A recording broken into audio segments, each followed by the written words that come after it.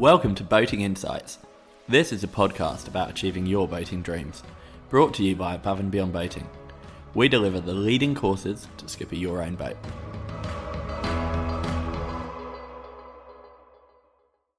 So I'm Neil Driscoll and welcome back. Today's podcast is going to be coming to you with a boating insight about an upskilling pop quiz. Now, what this is for is what I find is often when you first learn a man overboard procedure or how some safety equipment works, or maybe you've done some structured training with me or someone like me, then you have to account, as well as skill fade, there's an almost, I'm making a term up here, but like an enthusiasm fade or complacency, where after a year or 2 years, the knowledge that you had when you used to do a safety brief when people first got on board, or checks for yourself, it's very easy to kind of slide into, just, oh yeah, we always used to do that, but now we're all really good and experienced, we've kind of stopped. I've got a little game for you to try and just kind of keep your skills up and keep your knowledge current.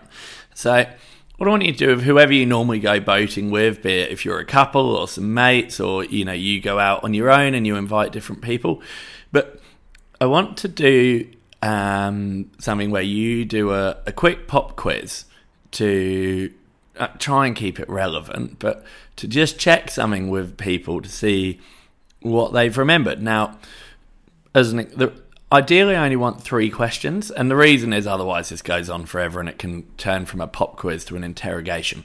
But as an example, let's say there's 2 of you go on a boat, you're a couple, you own the boat together. You might get on and, say, what channel do we call for help on? Or where's the first aid kit? Or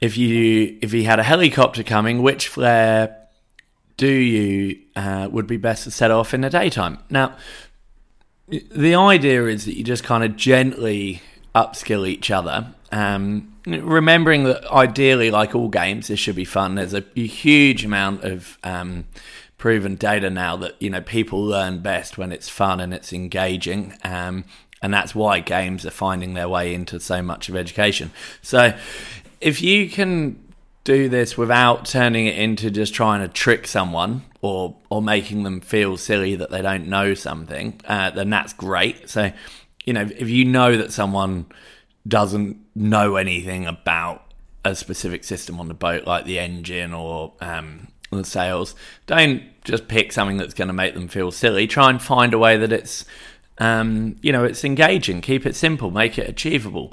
The reason that I like this is it's quite difficult. I know, I try and practice what I preach, but if I'm going out and it's just me and Chantal hanging out on the boat,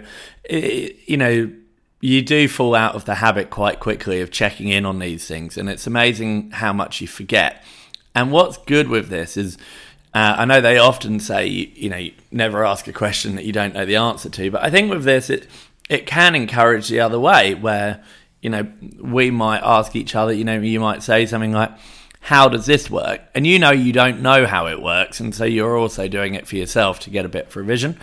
I would encourage you, though, to also be checking. So, for example, use the flare example. If you've asked which of these would be best, just take a minute to actually read what it says on the different flares that you're carrying, and make sure that you've not just guessed and made an assumption and got it wrong, which is incredibly easy to do. I often, I'll watch something kind of move through the ranks to a boat where one person's guessed and they've told someone else and they've told someone else, and by the 4th person it's a fact.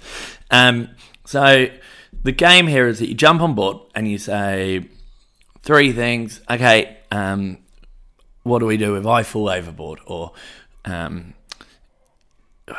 if there was a fire, where do we muster? I mean, you've got to pick it to your audience, but it's a nice way, if you have done a brief in the past, of just gently reminding people about information.